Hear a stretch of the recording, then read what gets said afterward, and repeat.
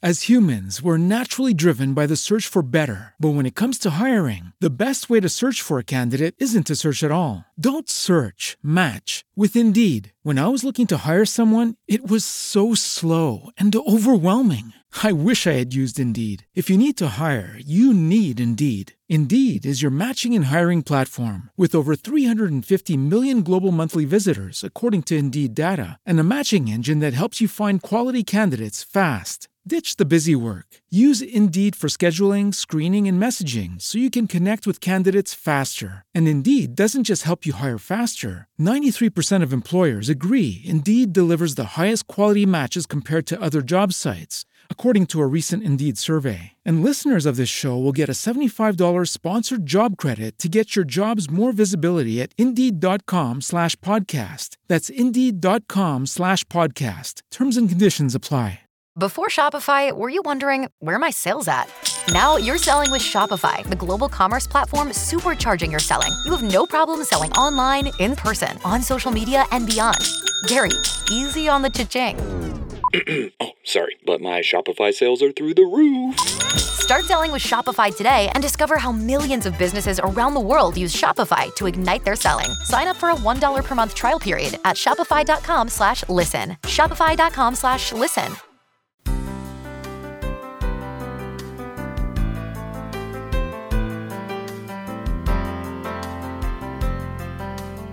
Welcome to Mission Evolution Radio Show with Gwilda Wiyaka, bringing together today's leading experts to uncover ever-deepening spiritual truths and the latest scientific developments in support of the evolution of humankind. For more information on Mission Evolution Radio with Gwilda Wiyaka, visit www.missionevolution.org. And now, here's the host of Mission Evolution, Miss Gwilda Wiyaka.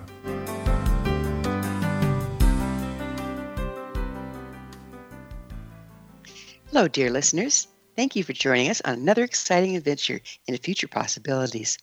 This is Mission Evolution, where we share innovative thoughts and information with the current leading experts, bringing evolutionary solutions to today's unique challenges. Remember, you're a very important part of this discussion. Email info@missionevolution.org with any comments or questions. We'll address them on the next show.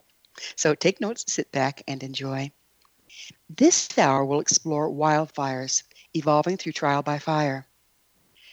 So far this year, there have been 8,834 fire incidences in California alone, costing in excess of $1.8 billion and over 4 million acres burned. There have been numerous wildfires across California, Oregon, Washington, and Colorado. Many of the fires exploded and coalesced into record-breaking megafires, mobilizing tens of thousands of firefighters. Authorities report that climate change and poor forest management practices contributed to the severity of the wildfires. Be it global warming, hurricanes, flooding, or wildfires, many believe we've just begun to experience this level of devastation from climate change.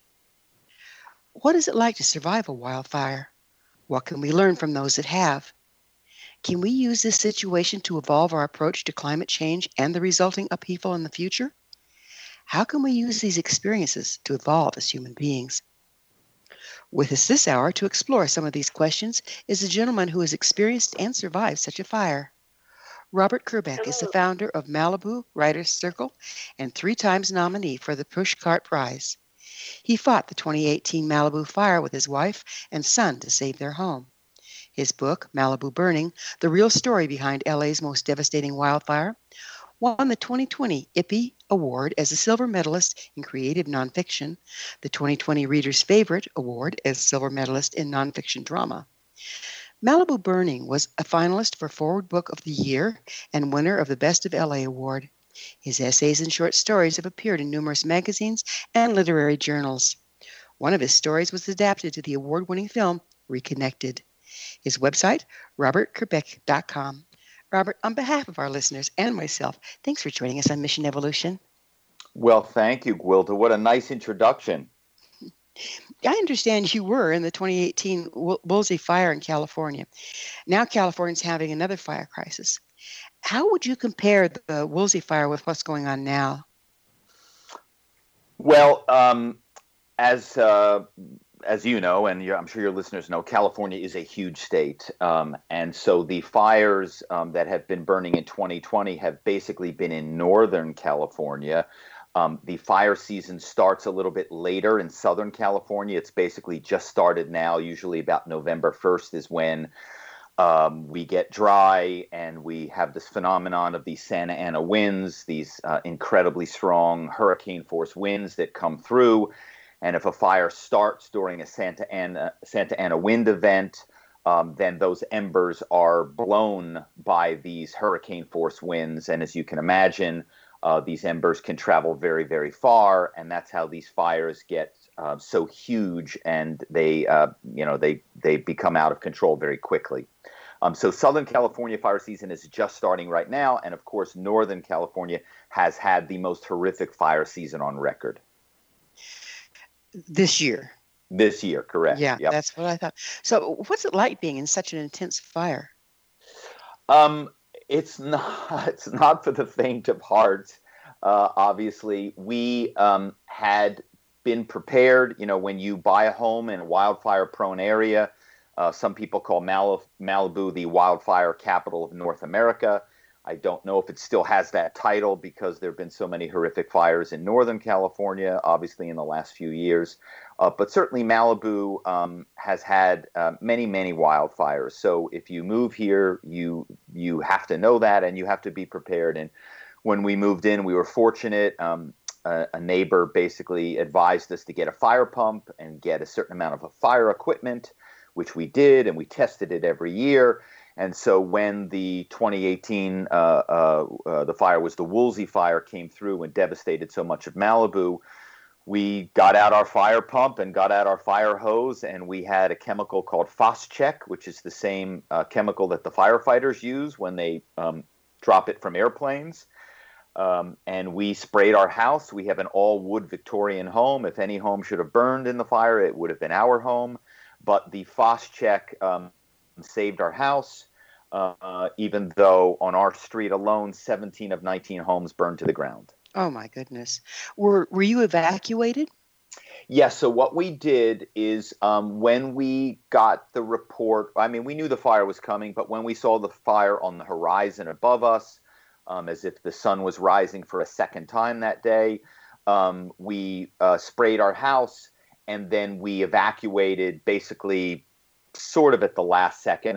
One of the things I've learned from having fought this wildfire and saved our home is that we were prepared in many ways, but in other ways we were not prepared. And of course, it was the first time we fought a fire, and it was a massive fire. So I guess it wouldn't be logical to assume you could be prepared for everything, and we weren't. And so I think that's the one thing we would have done, is we would have sprayed our house sooner. And one thing now that the fire department advises, they have a whole series of protocols for homeowners to evacuate, and they have the protocol series is based on how much time you have. So if you have 5 minutes, this is what you grab. If you have 1 hour, this is what you grab. And they now say if you have an hour or 1 to 2 hours before wildfire hits, they recommend what they call gelling your house, which is what we did when we sprayed it with the Phos-Chek. And I think that's a really important thing, is that a lot of homeowners feel like they have two choices. One is to evacuate, and the other is to stay behind and fight the fire. And there's now this third option, which I think is very viable. Gelling a home is relatively easy to do. It's basically like power washing your home. It takes only about 20 minutes. And boy, you really give your home a fighting chance if you do that. I would think it also helps the firefighters, having the people on the ground take care of part of it for them. Well, that's a fantastic note, and it's exactly correct. You're exactly right.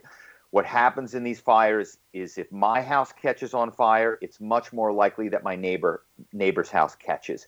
If my house and my neighbor's houses catch on fire, it's much more likely that the whole neighborhood burns. Mm-hmm. And so anything that each homeowner, it's one of these things. We talk about a shared responsibility living in a wildfire-prone area. And of course, as you mentioned in the beginning of the program, there are now wildfire-prone areas in Washington, Oregon, Colorado, California, more and more areas. And so anything I can do is going to help out my neighbor. How many evacuations were there? During the Woolsey fire, over 300,000 people were evacuated. Oh my gosh, where do they put them?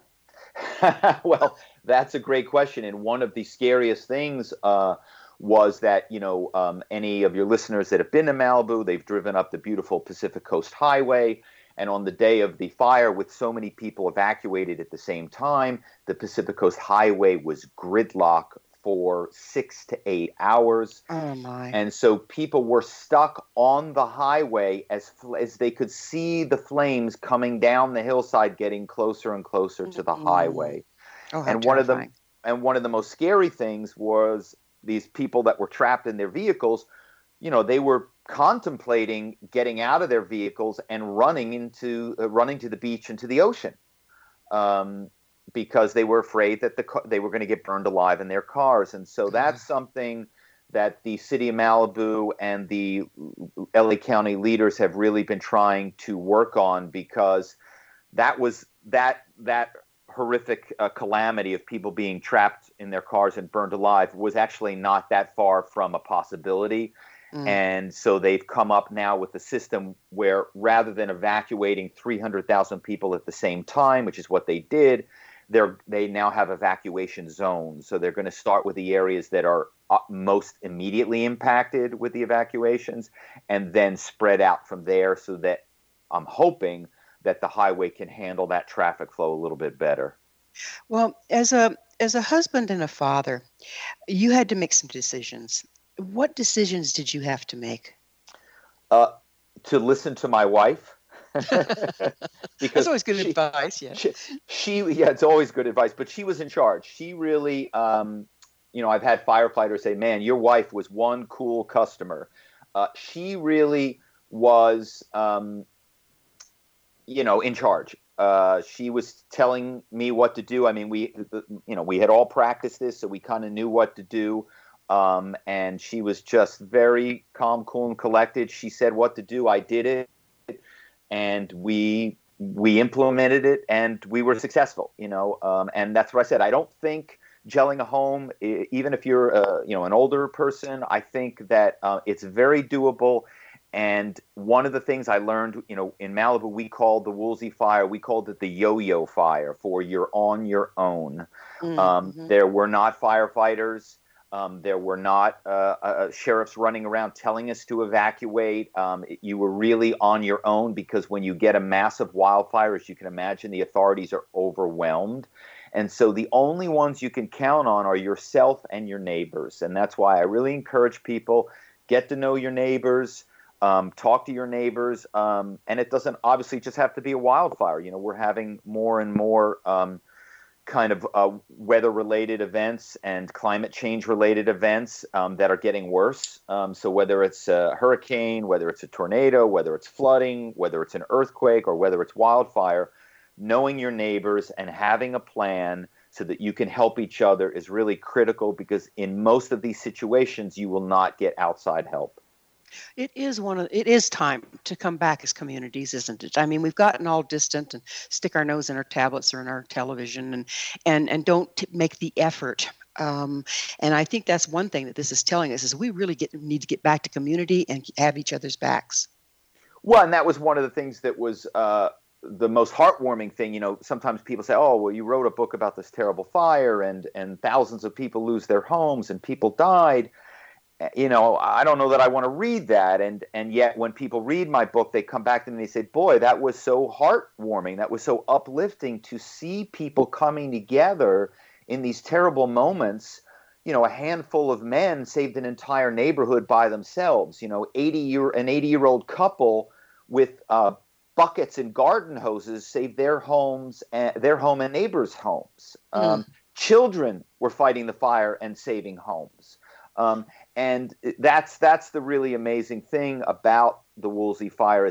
As terrible as it was, the community that it brought together was just beautiful. Oh, but those bonds have lasted too, haven't they? Absolutely. I mean, my son, he's applying to colleges, and he wrote his college essay. And after a lot of cajoling, he finally allowed me to read it. And that was what he was writing about, was the bond that he and his friends have developed as a result of the worst fire in LA history, and of course now coronavirus. Yeah, aren't we having fun with that one? Yeah. So we're just about out of time in this segment, but starting now and then probably picking up on the other side, I'd like to ask you, what decisions would you have made differently if confronted with the same situation again? Well, I think we would do exactly what we did. We would just do it a little sooner. We would have sprayed our house a little bit sooner. We have a little bit more equipment that we didn't have before. One thing that we have now is we have a generator, because as you can imagine, in a catastrophe like this, you lose all power pretty much immediately. So having a generator gives you the ability to do things that, we weren't able to do because we no longer had power. Got it. Well, again, it is that magical moment. So we're going to need to pick up with this on the other side as to what you would have done differently and what you advise. But it is time for a commercial break. So Robert and I will return shortly. Don't go away. You're listening to Mission Evolution, coming to you on the X-Zone Broadcast Network, www.xzbn.net.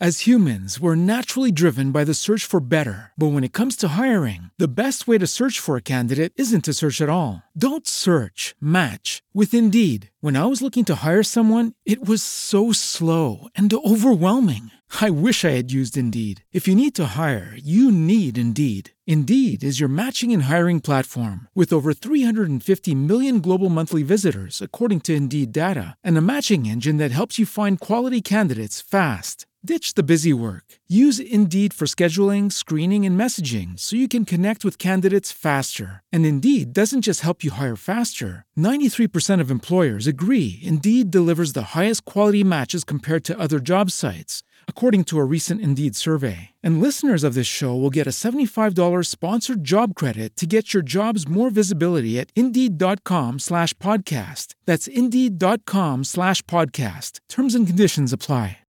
Lucky Land Casino, asking people, what's the weirdest place you've gotten lucky? Lucky? In line at the deli, I guess? Aha, in my dentist's office. More than once, actually. Do I have to say? Yes, you do. In the car before my kids' PTA meeting. Really? Yes. Excuse me, what's the weirdest place you've gotten lucky? I never win and tell. Well, there you have it. You can get lucky anywhere, playing at LuckyLandSlots.com. Play for free right now. Are you feeling lucky? No purchase necessary. Void where prohibited by law. 18 plus. Terms and conditions apply. See website for details.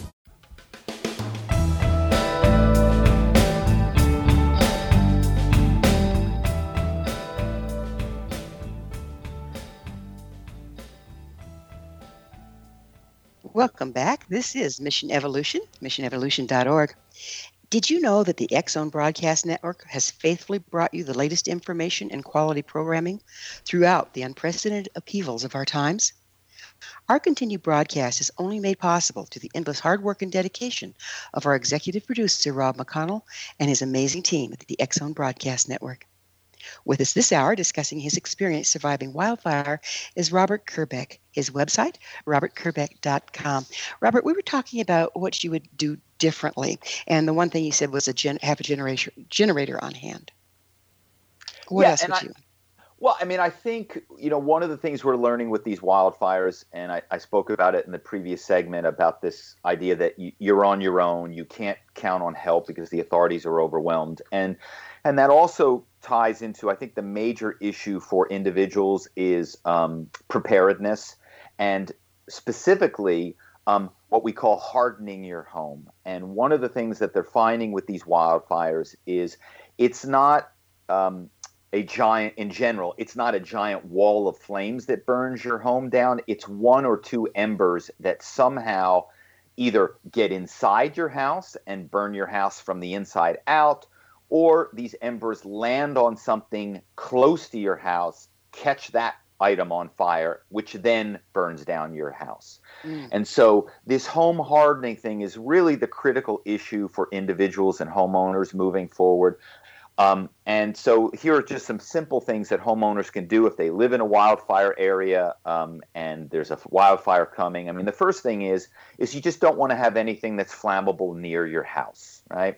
So a wood pile, the wood mulching that a lot of times people put around plants close to their homes. As you can imagine, wood mulch is wood, and it's going to burn in a fire. And I can't tell you how many people lost their homes because the wood mulching around the rose bush next to their house caught on fire, and then that mulching caught something else on fire, and then the house burned down. Another thing that's really critical are ember-resistant vents, very inexpensive item, and these vents prevent embers from getting inside your home.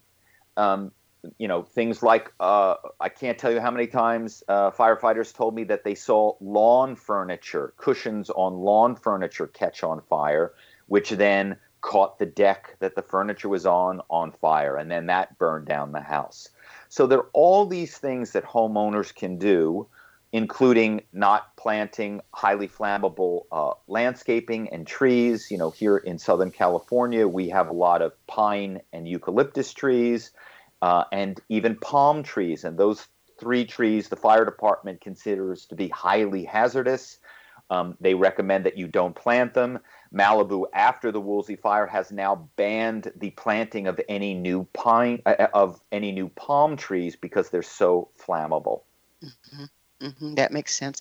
So did this cause you to change your perspective as to your family's relative safety? That's a great question. For me, I'm going to say no because I feel like we've been through pretty much as bad a fire as you can go through. We, came out of it and our house survived, and now we have more equipment than before. So I feel like we're pretty prepared. But I do know there are a lot of people that are questioning, especially, we're hearing about all these fires, and these fires are getting worse. And they're questioning whether Malibu and a lot of communities are safe. And I think that's where the homeowner preparedness, and there's a lot of legislation. I got a wonderful email the other day from one of our California state senators. He represents one of the largest districts in California, which includes much of Los Angeles and Ventura counties, State Senator Henry Stern. And he basically told me he's got my book, on his desk in the Capitol in Sacramento, and he is showing other legislatures that this is what your communities, this is what your districts are going to go through, because we're seeing more and more wildfires spreading into areas that were not historically known to burn. We're definitely in times of change, aren't we? Yeah, absolutely. And I just think more and more homeowners, you just need to be aware. And like I said, many of these changes are simple and inexpensive, and you really give your home a fighting chance, and then give the firefighters a fighting chance. If it's not an overwhelming fire, and and firefighters can make it to your neighborhood. If your neighborhood and your fellow neighbors have done some of these things I mentioned earlier, you got a great chance of not losing your home. And I can tell you right now, some people say, well, it's just stuff. And I can tell you it's not just stuff. I have so many neighbors that lost everything they owned. And when I say everything, every stitch of clothing, your vehicles melt, everything you had. I had, families that they had their Bible that was 300 years old, that had their family's genealogical history gone. Items from great-grandparents that fought in World War I, gone. All of those photos, all of the videos, everything is just gone. And rebuilding is a long, difficult, and stressful process. And it's never the same. It's just rebuilt. Right. So, yeah. Did your basic values change as a result of the fire you were in? I think so. I think I really try to. Now if I'm driving down the street and I see someone who, they're sort of, they didn't pull over, but they're sort of pulled over, and I'll stop and I'll roll my window down. I'll say, "Are you okay? Everything okay?" Because, maybe somebody's having a health situation, and of course, most times they're just on their phone. But I do that because I just want to be of service. And that's the great thing as I mentioned in my book, is that so many of the chapters are about people being of service to their neighbors, many of whom were strangers. Like I said, people save neighborhoods by themselves. People save neighborhoods with garden hoses. There were no firefighters, as I mentioned. The firefighters are just overwhelmed. There were, in most communities during the Woolsey fire, there was no help from the fire department. Well, it seems to me like when we're struck with this, we have one of two ways we can go. We can either lock down, get freaked out, and get totally selfish and everybody for themselves, or we can pool together as a community.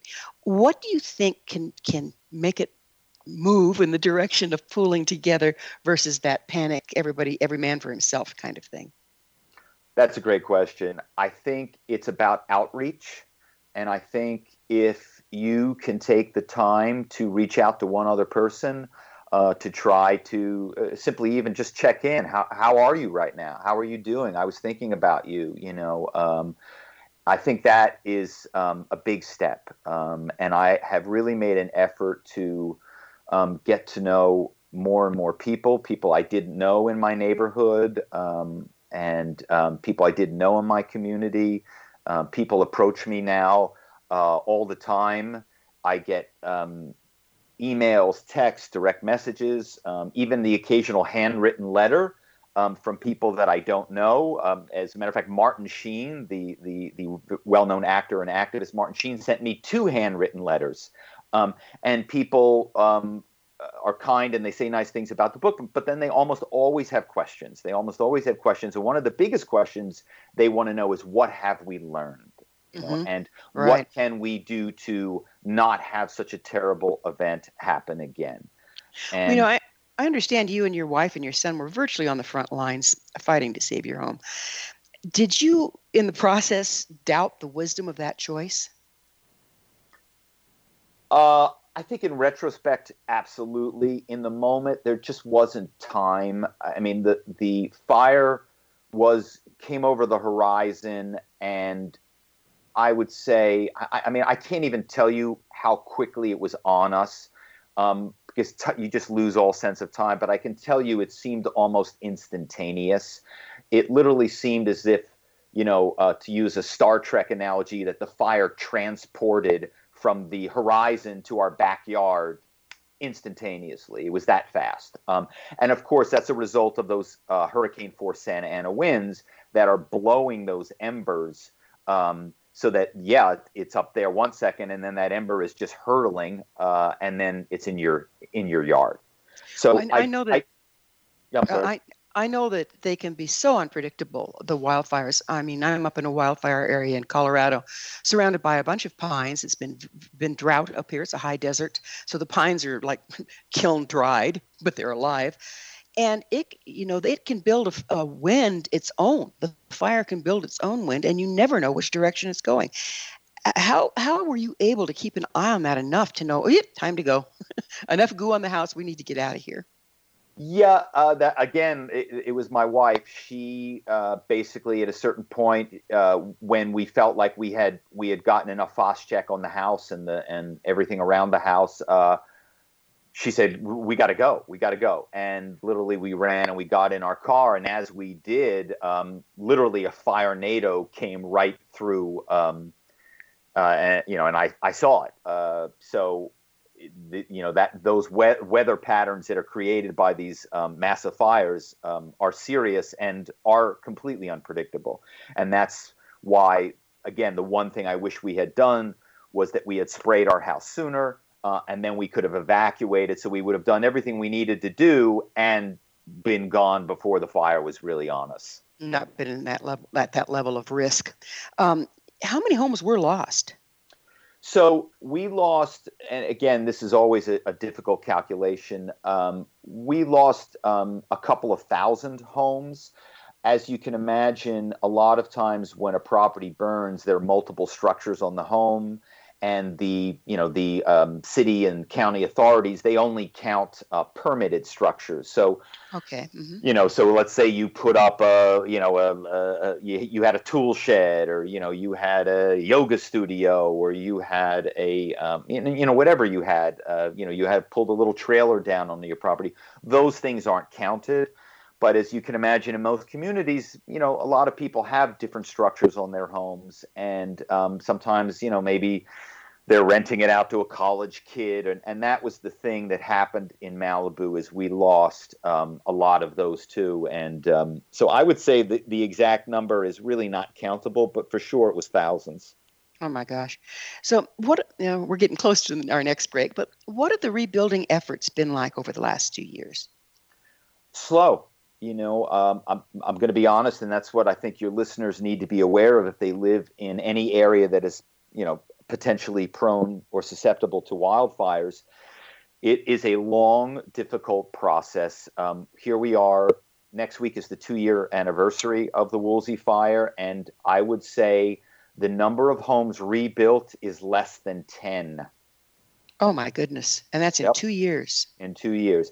Now, there are many homes that the framing they've been framed so that they're on the way. And I'm going to say that by the 3-year anniversary, many homes will have been rebuilt. And so I think 3 years is what you can expect, and that's in a good result. There are many of my neighbors who are living in trailers on their property. There is nothing going on. They didn't have enough insurance, which unfortunately is a very sad and common refrain. And for those homeowners, it could be 5 years, it could be 7 years, and in many cases, I think a lot of those homeowners are not going to be able to afford to rebuild. Well, the draw on all the resources, the construction, the pieces, parts to put it together, must be horrendous. Yes, absolutely. And if you don't have a facility with that it just makes it that much harder. What past fire and threat of with a past fire and threat of more, have there any precautions been made in the rebuilding process that weren't originally built in? Well, I mean, this isn't a good thing, but it is a result. The homes that burned, for the most part, were older homes. They were built in the, in some cases in the 50s, certainly 60s, 70s, and 80s. One thing many of your listeners might not know is people hear Malibu and they think everybody in Malibu is rich. And I'm here to tell you that's not the case. In Malibu, again, we have that Pacific Coast Highway, and the Pacific Coast Highway acts sort of as a marker. If you're on the ocean side of the Pacific Coast Highway, then yes, most likely you're very, very well off. We're going to have to pick up with that on the other side of a commercial break. Robert and I will return to our discussion shortly, so you stay right there. This is Mission Evolution. We're coming to you on the X-Zone Broadcast Network, www.xzbn.net.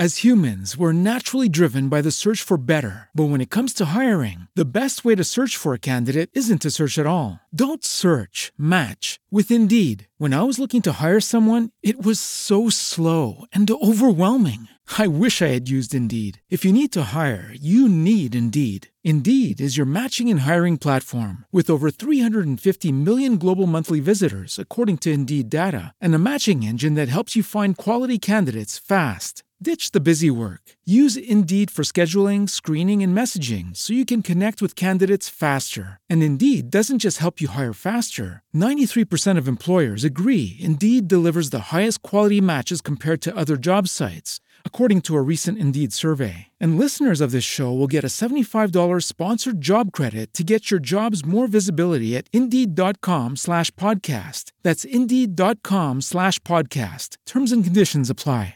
Judy was boring. Hello. Then Judy discovered ChumbaCasino.com. It's my little escape. Now Judy's the life of the party. Oh, baby, mama's bringing home the bacon. Whoa, take it easy, Judy. The Chumba life is for everybody. So go to ChumbaCasino.com and play over 100 casino-style games. Join today and play for free for your chance to redeem some serious prizes. ChumbaCasino.com. No purchase necessary. Void where prohibited by law. 18 plus terms and conditions apply. See website for details.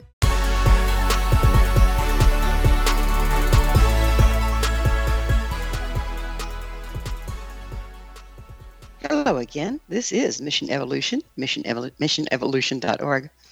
To all of our faithful and thoughtful listeners, we really value your opinion and would love to hear from you. What do you think about the opportunities for evolution hidden in the challenges we're facing? This in from our audience regarding the episode entitled Evolving Through Trauma, Shock, and the Climate Crisis. RK shares, "At this point, I quite frankly want this to be over so we can get back to normal already." Thanks, RK. I'm sure you're not the only one feeling that way, but nonetheless, here we are. We might as well use the experience to become better people and build a better normal moving forward. Curious, dear audience? Visit our archives at missionevolution.org, listen to the episode entitled Evolving Through Trauma, Shock, and the Climate Crisis, and let us know what you think. Email me at info@missionevolution.org and give me your thoughts or questions so we can all share them on the next show. Our guest this hour is Robert Kerbeck. We're speaking about surviving and evolving through a wildfire.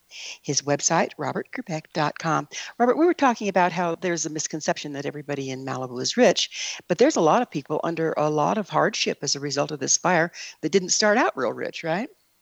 Yeah, exactly. And I said that kind of Pacific Coast Highway is the demarcation line, so to speak. And the people that live on the land side of the PCH up into the hills of Malibu, many of those people have had their homes for a long time. They're retired firefighters, retired sheriffs, retired teachers.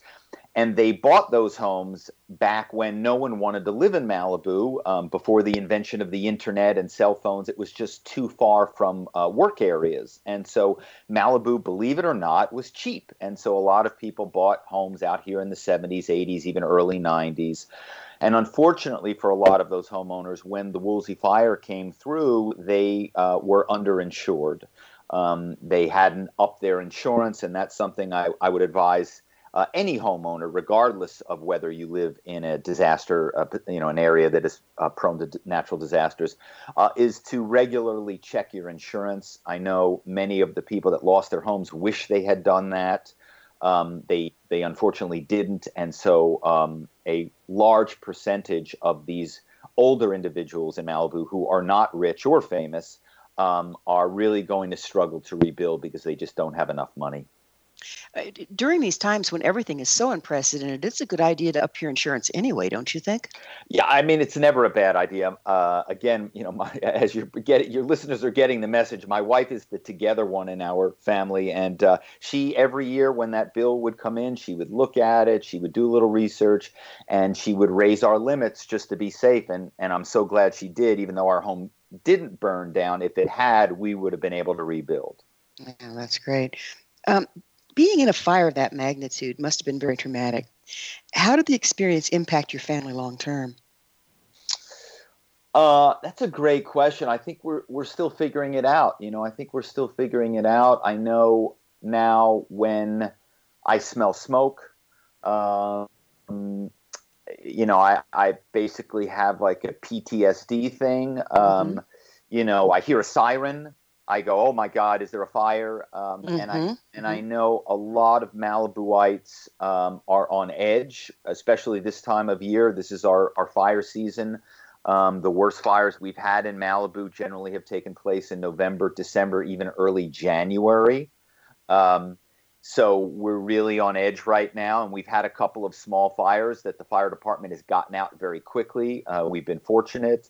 But yeah, we're all suffering. And, even today, almost 2 years after the fire, if you run into locals and you start a conversation, it's guaranteed that the fire or something related to the fire comes up. Mm-hmm. Did you, as a family, process the experience? And if so, what tools did you use? Well, I think we spoke a lot about it, and I remember talking to my son about, do you think, we made the right decision sticking around as long as we did to spray our home, and he said that, kind of when we were doing it, he didn't think it was a good idea, and he thought we should have left. But once we did it and we saved our home, and then he had a number of friends who lost their homes, and he saw how difficult it was on them. A lot of them had to move to different school districts because obviously their home in Malibu burned. They had to find a rental home. So many homes in Malibu were gone. There were no rental homes. Remember, we talked about so many people that were renting structures on people's properties. All those structures were gone. So there were so many people that were displaced that had to move to different areas. And so then they switched schools. So a lot of, kids, as a result of the fire, not only did they lose their home, but they lost all their friends because they had to go to a different school. And when he would hear these stories of his friends that were impacted by that, he recognized that taking the time to spray our house with a Phos-Chek, was a great thing and the right thing to do because, he didn't have to go through that stuff that his friends had. Well, you wrote as you well know, you wrote a book as a result of the experience and your son, his article to get into school. Did you find that helpful for your process? Yeah, absolutely. I interviewed 200 people, over 200 people to write the book, and I could have interviewed 2,000 people. I mean, there were so many amazing stories of heroism, of bravery, of sadness, of success, of failure, and and again, doing all these interviews, I met all these people, and even though I knew many people in my town, I'm fairly outgoing. I met so many more people. And it really brought the community together.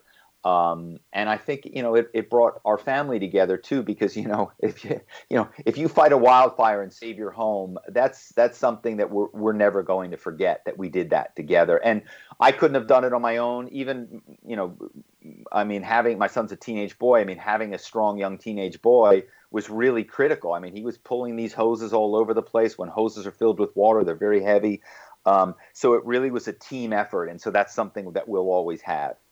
Do you think that having fought and won really helps with the PTSD? I don't know. I don't know about that because I know I don't really take pleasure in the fact that we saved our house. I'm glad we did, obviously, but I also have some of my closest friends in the world who lost their homes. And so I have experienced their pain. I've heard the stories of people that cannot rebuild. They don't have the money. They were underinsured. I've heard the stories of people that, have lived here their entire lives and now they have to move to a different community. I know the stories of the kids that lost all their friends because they had to start over in another area. That I know kids, some of my son's friends that moved out of state. It's shattering. It's just shattering. It just takes the heart out of a community in a way. We're all facing a lot of unprecedented traumas at this time. What can you share from your experience to help people move through them, whether they're fire or flood or whatever, COVID? I go back to, I have friends now that I would not have had if it were not for the Woolsey fire. I have met people. We hang out all the time. One guy, we go bike riding now all the time together. And I would not have had that friendship that came as a result of the fire. He read my book and he contacted me and he said, hey, I want to know about this Phos-Chek and I want to know how I apply it. Can you show me? And so he came over and I took him through it and I showed him how to do it. And so then he bought the stuff. So now he has it at his house. And I've done that for many, many neighbors. They come over, I set the stuff up, I show them how it works. It's really not that hard. And out of that now, I think I've developed a lot of friends, and we've also developed a more resilient community. Because like I said, if I stop my home from burning and you stop your home from burning, it means our neighborhood has a much better chance of not catching on fire. I love that word resilience because, again, there's two choices in a situation like this. Is one, curl up and stay in fear. Two, become resilient and take positive action. It sounds like you've done that and you're helping others around you to do that. How would you suggest other people approach with that resilience, whatever they're facing?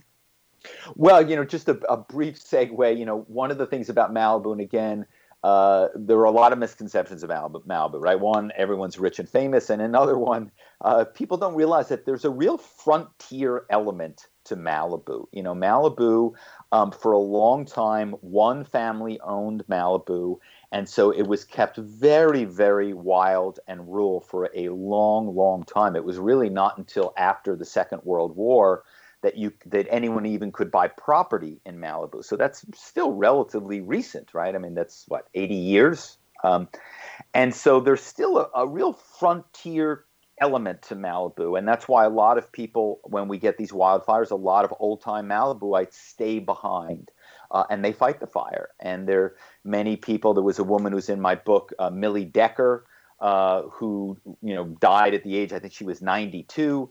And she had never left for a fire her entire life. And so there is a real resilience to Malibuites. And I think that they understand that you got to pull together in these moments, and that, we're stronger together than we are separate. And I think that's, if I had to pick one thing that I've learned from this, is that, man, I can't do it on my own. Like I said, I could not have saved my house on my own. I needed my wife and my son, right? We were a great team. And I think same thing with the neighborhood, same thing with the community. If you can have more people on your team, you can achieve so much more. And I think that is a really good lesson for what we're dealing with COVID as well. I mean, people are up in arms that they have to wear a mask. Really? Can't we just pull together and get on top of this thing? It's, and there, so this seems like there's these two courts. One that let's pull together, let's have that pioneer spirit, let's kick this thing, because the authorities can't do it for us. Our behavior is what's going to do it, whether we're in a fire or in a pandemic. What do you see makes that difference? Who can light that spark? What one person can make a difference to rally other people to come on as a team? I just think that you got to look at yourself. You can't focus on too many other people, because at the end of the day, I can only control my behavior. So what I try to do is, do the best I can to be the best I can, and teach my son that. And I'm hopeful that,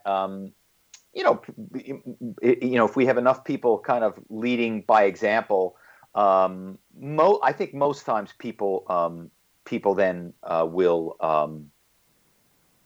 kind of, want to emulate that behavior or want to be part of that. And that's something, again, I found here in the community. So many people have reached out to me about, well, hey, how do I get that FOSCHEK stuff? And, there's a service. I think the best thing that came out of the fire in terms of the city of Malibu is they hired a fire safety officer who's a retired battalion chief firefighter.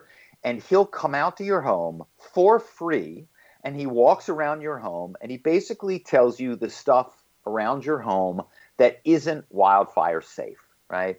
And I recently had him come out to my home. I thought, boy, we've done everything right, blah, blah, blah. And we've made changes since the fire. We had a wood deck, which we replaced with fire resistant materials. We got rid of the wood, and we have fire resistant decking material now. And he came out, and I was expecting him to pat me on the back, and I had this one wisteria plant running alongside my garage, and he was not a fan of it, to be quite frank. He said, and he was showing me how the plant, because it was pretty well established, how it was catching, when winds blow, leaves blow, debris blows, and there was all this dried, dead leaves and debris that the plant had kind of caught. And the plant was literally on my garage. And he was saying, look, if one ember in a fire lands in this, with all these dead leaves in here, and that catches on fire, you have a fire right next to your garage now. And if your garage catches on fire, well, then you're going to lose your garage, and then your garage is next to your house, and then maybe you're going to lose your house. So Needless to say, the wisteria plant has been removed. Poor wisteria. He's a thing of the past. Yeah, look. Yes, it's time for another commercial break. Robert and I will be back shortly to continue our discussion, so don't go away. This is Mission Evolution on the X Zone Broadcast Network, www.xzbn.net.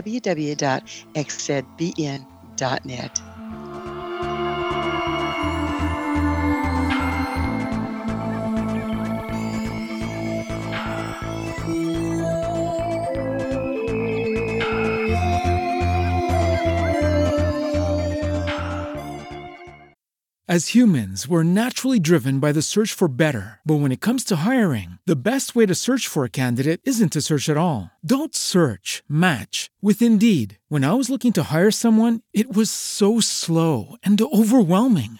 I wish I had used Indeed. If you need to hire, you need Indeed. Indeed is your matching and hiring platform with over 350 million global monthly visitors, according to Indeed data, and a matching engine that helps you find quality candidates fast. Ditch the busy work. Use Indeed for scheduling, screening, and messaging so you can connect with candidates faster. And Indeed doesn't just help you hire faster. 93% of employers agree Indeed delivers the highest quality matches compared to other job sites, according to a recent Indeed survey. And listeners of this show will get a $75 sponsored job credit to get your jobs more visibility at Indeed.com/podcast. That's Indeed.com/podcast. Terms and conditions apply.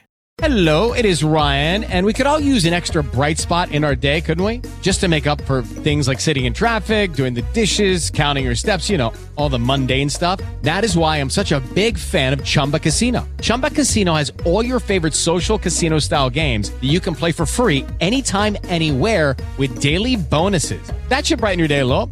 Actually, a lot. So sign up now at ChumbaCasino.com. That's ChumbaCasino.com. No purchase necessary. VGW Group. Void where prohibited by law. See terms and conditions. 18+.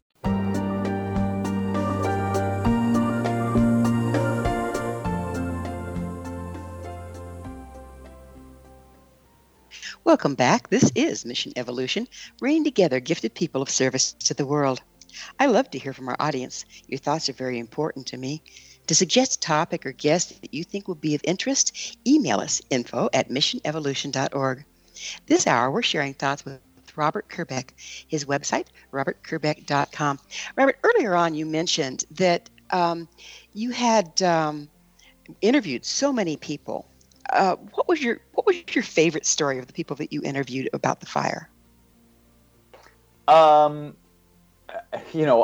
share a celebrity story. The book is focused on kind of the regular folk of Malibu, but I just love this story because, sometimes we think of celebrities as somehow different from us, or I don't know, maybe that they don't have the same problems we have, or they have a bad attitude. And this story is so heartwarming. The actor Kevin Dillon, who was the star of the HBO series Entourage, and also was in movies like The Doors and Platoon, and he's the younger brother of the very famous actor Matt Dillon. Kevin lives not too far from me in a neighborhood called Bonsall, and when the fire came through, he and his next door neighbor, the fire was taking out a lot of homes. And remember what I told you, if you can kind of stop your home, then maybe your neighbor's homes from burning, you can kind of draw a line in the sand. And that's exactly what Kevin and his next door neighbor did. They basically fought the fire. They stopped the fire from getting to their homes, which saved all the homes below theirs. Not one home below where they started fighting the fire caught fire. And he was trying to save a home across the street, which was the home of the actor Nick Nolte. And there's this really scary footage of Kevin Dillon, who's, a well-known professional actor. If anybody cannot afford to get burned in a wildfire, it's a professional actor who makes their living, based on their looks. And Kevin is fighting this raging inferno on Nick Nolte's property, trying to save Nick Nolte's house. And to make the story even kind of crazier, Nick Nolte was on location doing a movie with Kevin's brother, Matt. Oh, my. And Matt was calling Kevin saying, get the hell out of there. And he had no idea his brother was trying to save Nick Nolte's house. Amazing. Unfortunately, Kevin wasn't able to save Nick Nolte's house, and it burned to the ground. But below Kevin and his neighbor's house, not one home burned. And if Kevin and his neighbor hadn't stayed and they hadn't fought the fire, they would have lost 10, 15, I don't know how many homes below them would have burned. Oh, goodness. One of the more shocking stories is about the ignition point of the fire. Would you tell us a little bit about that? Yeah, I think when I wrote Malibu Burning, that was probably the most shocking part of the story for me was, here we have the worst wildfire in LA history. And as if that's not bad enough, it starts on the site of a secret nuclear meltdown. Seriously? Yeah. And that's something even now a lot of people don't know. The fire started as a result of Southern California Edison's equipment failing on this site called Santa Susana, which is in the Simi Valley. It's a 3,000-acre site, which was used in the 40s, 50s, 60s for rocket testing and also for these nuclear power plants, which were built there. And unfortunately, they had a number of accidents, including a partial meltdown, which the public was never informed of. How did you find this out? Some of it was available. It was just because it was hidden from the public. It happened in 1959, and it wasn't until about 20 years later that a bunch of UCLA students found papers related, and then it kind of came out. But because it had been buried for so long, and of course that's why they buried it, it didn't have the impact that, if residents had learned of this in 1959, I think we probably would have, it might have even been cleaned up sooner. But because it was buried for so long, and no pun intended, the waste is buried too. The radioactive materials are still there in the ground. And those radioactive materials, cesium, strontium, they don't go away in our lifetimes or in many generations. The Santa Susana site had all of these radioactive materials. The site is abandoned, and when the electrical equipment from SCE failed, basically it lit up this brush that had grown up on this 3,000-acre site. Of course, this brush has absorbed a lot of the radioactive materials, and then with these Santa Ana winds, the burned brush is now launched into the atmosphere and is dispersed for miles and miles and miles. Is there proof of this? Yes. They've been able to register it? Yep. And I wrote an article after the book. After I wrote Malibu Burning, I had a lot of magazines and media reaching out to me and asking me to write some more things. And so I wrote a piece for Los Angeles Magazine about that very issue. About, the question was, could radioactive material have gone all the way to the beach in Malibu and the 25 miles away? And the answer is yes. Oh, dear. Well, they do go test for radioactivity and find that it had? Yes. Yeah. And I think what we're going to find is, as time goes on, I'm really hoping I'm wrong on this, but I'm afraid we're going to find some odd cancer clusters that pop up in communities. And it's going to make no sense why this community has these 3 rare cases of whatever cancer unfortunately, most often it affects children. And that's one of the things that has happened with the original site, the Santa Susana site in Simi Valley. A lot of kids started getting these rare cancers, and the parents got together and they began to realize it was related to their proximity to the Santa Susana site. Well, now with the Woolsey fire, those radioactive materials, which were somewhat contained on that site, have now been dispersed into greater Los Angeles. Oh, goodness gracious. Are they taking steps to monitor that? They were the site, and I mean, this part of the story is really frustrating and depressing because the site was supposed to have been cleaned up already. There had been an agreement in place to clean the site. The site is owned by Boeing now, and the stakeholders had gotten together. There was a plan, and then the plan was not implemented, and feet were dragged, and then we had the Woolsey fire. So here we could have had a site that had been cleaned up, and then the fire would have been bad because it was a fire, but it would not have had this issue of now radioactive materials. And it's like to add insult to injury. Yeah, exactly. Yeah. What could have prevented the Woolsey fire from doing the damage it did to the community? Well, I mean, the first thing that we're seeing is we're seeing far too many wildfires started as a result of the failure of the utility providers' equipment. So the Camp Fire, which decimated the town of Paradise, which occurred at the same time as the Woolsey Fire, was started by PG&E. That's the utility provider in Northern California. It was their equipment failed, and that started the fire. Here in Southern California, SCE's equipment failed and started the Woolsey Fire. And we have seen this over and over. The failure of our utility providers' equipment starts these massive blazes, which, of course, kill people, kill firefighters, injure firefighters, injure people, destroy homes, cost billions and billions of dollars. The Woolsey Fire, the cost estimate is currently $6 billion for that one fire. Oh my goodness! So and a lot of our utilities are aging. Correct. Particularly in high populous areas. Is there any effort being made to clean that up a little bit? Well, there is. I mean, it's slow, and there is. I mean, one of the things that happened with the Camp Fire in Paradise was that PG&E was charged with manslaughter.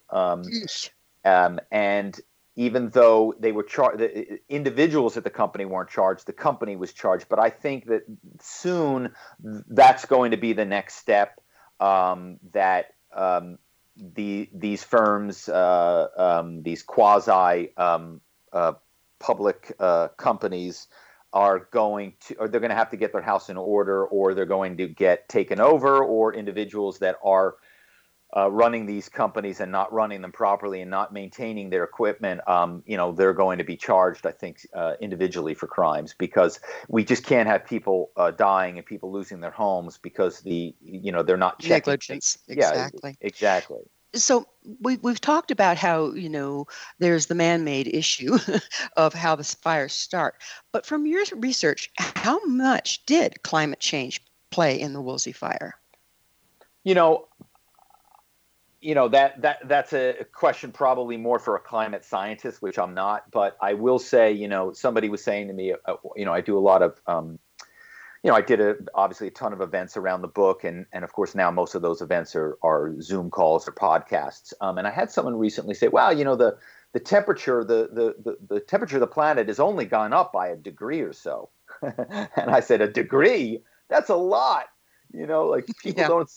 People don't seem to understand that it doesn't take a lot of warming to cause major changes on our planet. And I think it is crystal clear by the fact that these fires are getting worse and worse. 2018, we had the Woolsey Fire and the Camp Fire at the exact same time. They were the worst two fires in California history. And 2020 is worse than 2018. 2017 was a horrific wildfire season. So we've had 3 of the 4 worst wildfire seasons in California history in the last 4 years. And we're seeing that globally. Everything is changing, and the way we used to do things doesn't work because everything's changing. Right, and of course we've seen these massive blazes in Australia, which are and a lot of them were man started, I believe. Yes. I think that, we do have this phenomenon in California, especially in Northern California, where we get these lightning strikes. And we get that up here. Right. And a number of the fires that started recently were lightning strikes. And boy, that's a tough one, because it's like, how do you stop that? Right. But, all we can do in life is we control what we can control. We certainly can require and make sure that the utility providers are doing a far better job of maintaining their equipment. So the idea of the utility providers starting a major fire, we want to put that in the rearview mirror. So that's the past. We don't want to have that happening anymore. Lightning strikes, that's another kind of complicated issue, but certainly we can do a far better job with the utility providers who have started some of the worst fires in history. Well, we have a little while left. In closing, what would you like to share with Mission Evolution's worldwide audience that can help us in the future with this? Well, thank you for having me, and thank you for that question. I just go back to reach out to somebody. Reach out to someone you haven't spoken to in a while. Reach out to a neighbor you don't know, and just try to be of service to them. We're all going through such a tough time, such a chaotic time. I think about my son. He's in the house with us all day long. He's doing online learning. I mean, it's such a challenge for young people. And it's a challenge for older people too, that like my mother, I have an 81-year-old mother who obviously, she's got to be very careful with coronavirus because she's especially susceptible. She has underlying health conditions, so she's in the house all the time. So it's just such a hard time for our planet. I reach out to somebody and see what they need. Can you shop for them? Can you drop off something for them? Or can you just spend, a half an hour of your time chatting with them? I think that would be a really wonderful thing. Well, Robert, unfortunately, we have come to the end of our time together, but thank you so much for coming on the show. Oh, it's my pleasure, and thank you. And if anyone ever has any questions about anything related to wildfire, they can email me via my website, and I'm happy to help in any way I can. Thank you so much. Our guest this hour has been Robert Kerbeck, a 3-time nominee for Pushcart Prize. He fought the 2018 Malibu fire with his wife and son to save their home. His website, robertkerbeck.com. I love to hear from my listeners. Email me at info@missionevolution.org and suggest any topics or guests you'd find of interest. I'm sure we'll all enjoy them. This has been Mission Evolution with Gwilda Wiyaka on the X-Zone Broadcast Network, www.xzbn.net. Join us next time when we'll be speaking with Thomas More about the power of soul during times of upheaval. And so the mission continues, bringing information, resources, and support to our evolving world.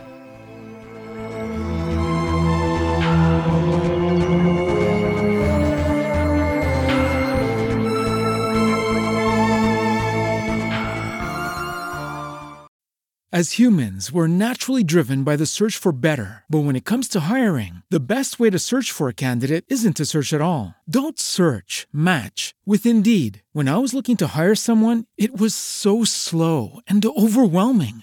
I wish I had used Indeed. If you need to hire, you need Indeed. Indeed is your matching and hiring platform with over 350 million global monthly visitors, according to Indeed data, and a matching engine that helps you find quality candidates fast. Ditch the busy work. Use Indeed for scheduling, screening, and messaging so you can connect with candidates faster. And Indeed doesn't just help you hire faster. 93% of employers agree Indeed delivers the highest quality matches compared to other job sites, according to a recent Indeed survey. And listeners of this show will get a $75 sponsored job credit to get your jobs more visibility at Indeed.com/podcast. That's Indeed.com/podcast. Terms and conditions apply.